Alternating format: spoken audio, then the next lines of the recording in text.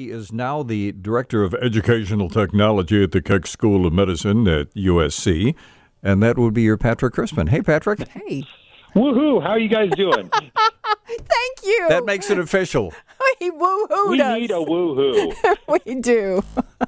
For many years, that was Patrick's sign-in. Okay, just a quick, let us reminisce for just a moment.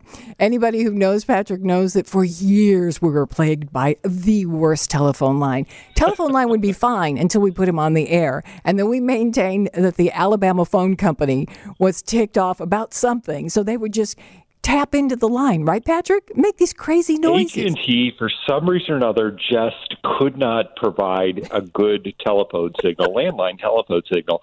And this is before cable modem, so I had actually installed an ISDN in my home so that I can get higher speed. And even then, we had this tremendous hum, and it was just a higher speed hum. And we called it the Alabama hum. Yeah.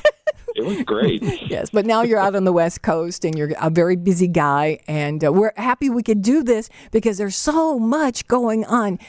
But before we get to any computer news, and since we're recapping a little bit of Cyber Squad history, we want to bring in another member of the Cyber Squad who has now segued from being a Cyber Squad member to, I believe he is now the president of the Village of Hampshire, and that would be your Mike Reed. Hey, Mike, how you doing, buddy?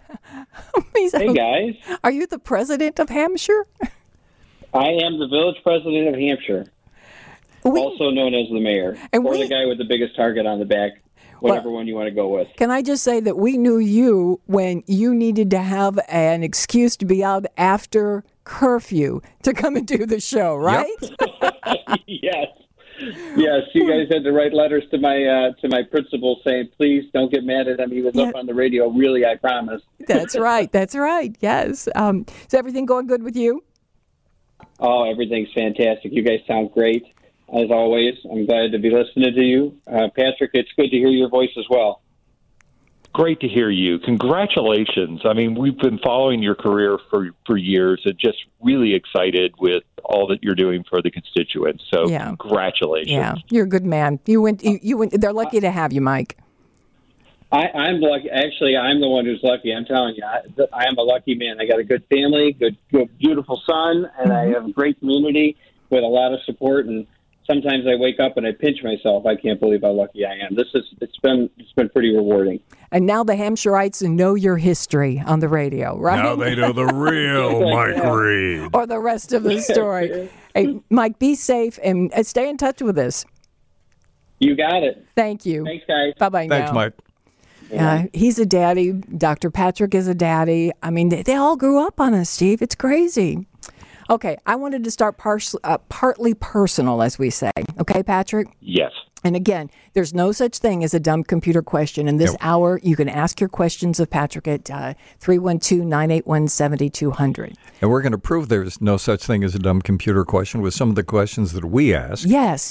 Again, partly personal. We have been plagued with spam in our inbox. And again, people are going, duh, we get that all the time. But it's weird because it comes, the from, next to from, it says M-E and to M-E. So it's from me to me. But here's the interesting thing, Patrick. We just got back from Florida. In Florida, using one of the laptops, it's the same spam, but it has a different address. It is using the address of one of our other email accounts, coming to the very same email account. Then we get back to Chicago, and it is the same spam, but it's just saying me to me. So, A, it's spam. B, how do they and why are they changing the names? Do they know we're using different computers? Is it because we're operating from different ISPs in different locations, or what's that all about? It could be different mailboxes. What ends up happening is you are using your email program, and so many people out there are spammers, and they'll just spoof the sender or the from line and end up sneaking it into your inbox. If you've had a recent influx in spam, this is going to sound strange, but check your financial accounts. In other words, don't click on anything in the spam, Right. but check your investing accounts, check your bank accounts, check your credit cards. Make sure there's nothing sort of out of the ordinary there. Really? Because it turns out that spammers have been trying to mask the receipts that you get when you do online purchases if they've hacked your accounts Yes. by flooding you with a whole bunch of extra spam, hoping that you're not going to see the, oh, thank you for spending $10,000 in Amazon email. So check your financial accounts to see if there's unusual purchases. Unfortunately, there's not a lot you can do to get rid of the spam. Chances are it sounds like somebody's got your name and email address and they know how to spoof it. But you can. Go ahead. I was just going to say one thing that I have now started doing, and I think you would agree this would be a good thing to suggest that everybody do, and we're going to have to break here real quick. Before I click on anything from anybody, I look and see what is the sent address that it comes from. For example, if I get something from PayPal, because that's one of the things they've been spoofing. They've been saying, oh, here's this great thing from PayPal, just click here. And I look and say, no, that's not from PayPal, sorry. So be careful. Even those addresses can be spoofed. Yeah. Honestly, you really cannot trust. If you want to go to a financial institution or you want to check to see if something's legit, don't click on the link in the email message. Just go to the website of the organization or company or financial institution you've done business with and log in. If there's a problem, they'll let you know when you log in. Yeah. Never click on the links in email. Don't click on unsubscribe because it just says, hey, I'm here. I'm a live one here, and they'll tell you. And just mark it as spam, report as phishing, and move on with your life. Spam. By the way, to the person who sent us the very funny computer joke, we all cracked up, but no, we're not reading that one on the air. But we loved it. And you said to me, oh, I'm so happy you're reading those texts before we read them on the air cold. All right, Patrick Crispin is with us, and we opened up partly personal with our own spam quiz question, and that did open up the floodgates. Patrick, spam emails, is it better to mark them as spam, or should you just simply delete them? Mark them as spam because what it does is it's telling your internet service provider, hey, this is something that I have personally identified as spam. In the future, if your internet service provider is really good, or your email provider, if it's Gmail, they're going to start looking for patterns and say, oh, I've seen this before, and your spam filter should get better.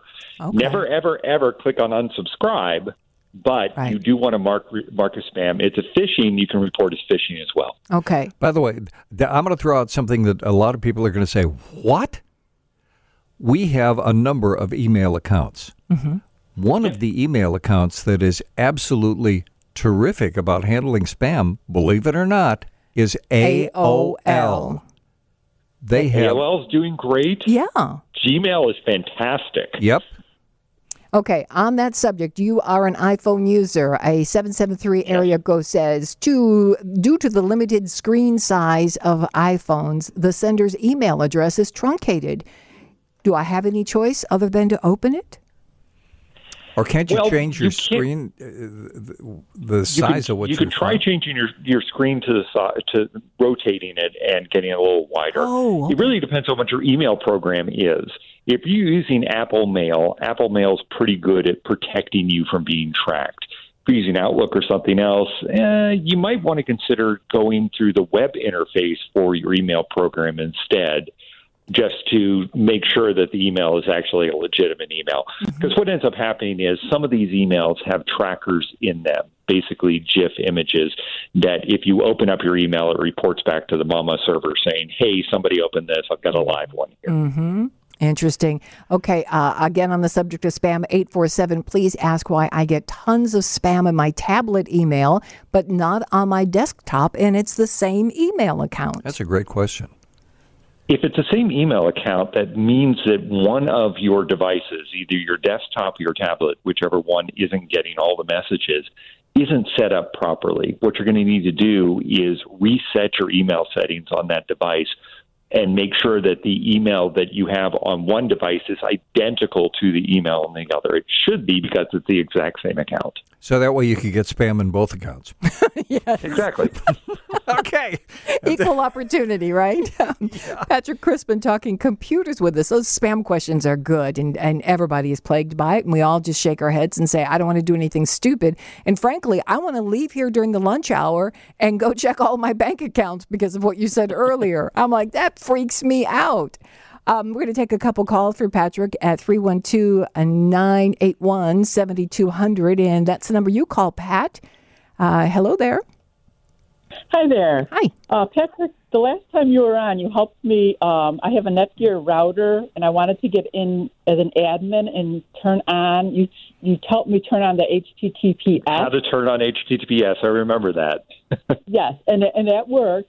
The only issue, and I don't know if this is an issue, when I did that, the log off button on my router on the screen disappeared. Ooh. And then I couldn't really log off as admin. Interesting. I tell you what I'll do is I'll give you my email address off of the air, and we can get in touch and we'll try to look into what's going on with that. Well, okay. How do you like that, Pat? Hang on for just a second. We'll take care of you off the air. Okay. And we'll go to another caller, and that would be Rich. Rich. Hi, Rich. Hi, Rich. What can we do for you? Hi, thank you. I've got a 2019 Apple MacBook Pro running Mac OS Monterey version 12.6, and everything is up to date. I'm continually interrupted whenever I try and click on email or a link. Search Baron pops up. Also, sometimes it goes by search marquee, and I've Googled it, and I've tried to follow all the steps. It takes like 20 or 30 steps that are recommended, and I can never get rid of it. And so I'm Interesting. Yeah, those are evil names, too, for this. Search. And unfortunately, this actually hits it at something that we've talked about in the past.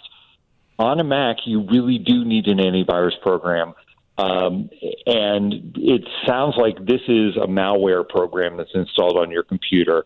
I can do my best to try to help you do it. We're not going to be able to do it in 2 minutes on the phone, but we'll try to get in touch offline, and we'll walk you through the steps.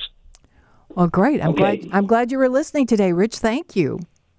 Patrick, Well, thank you. another spam question. I don't unsubscribe, but should I block the sender of spam? Does changing my password help me get less spam if I'm getting just blasted with it? Blocking the sender doesn't work because it is an infinite number of senders. They can just change a single letter in the address because the from line is almost always fake. Mm-hmm. Changing your password is a good security tip, but it's not going to change anything about your spam. That's completely different. But I do recommend that you regularly practice computer hygiene, which is changing your passwords frequently. Better still, if you can get a good password manager, the password manager will remind you and do that for you. In fact, that was our closing question. What password manager do you recommend? I've been using LastPass. I've been using it for a long time. I know my university gives it away to all of our users just because password management is so important. I still pay for it. I've loved it.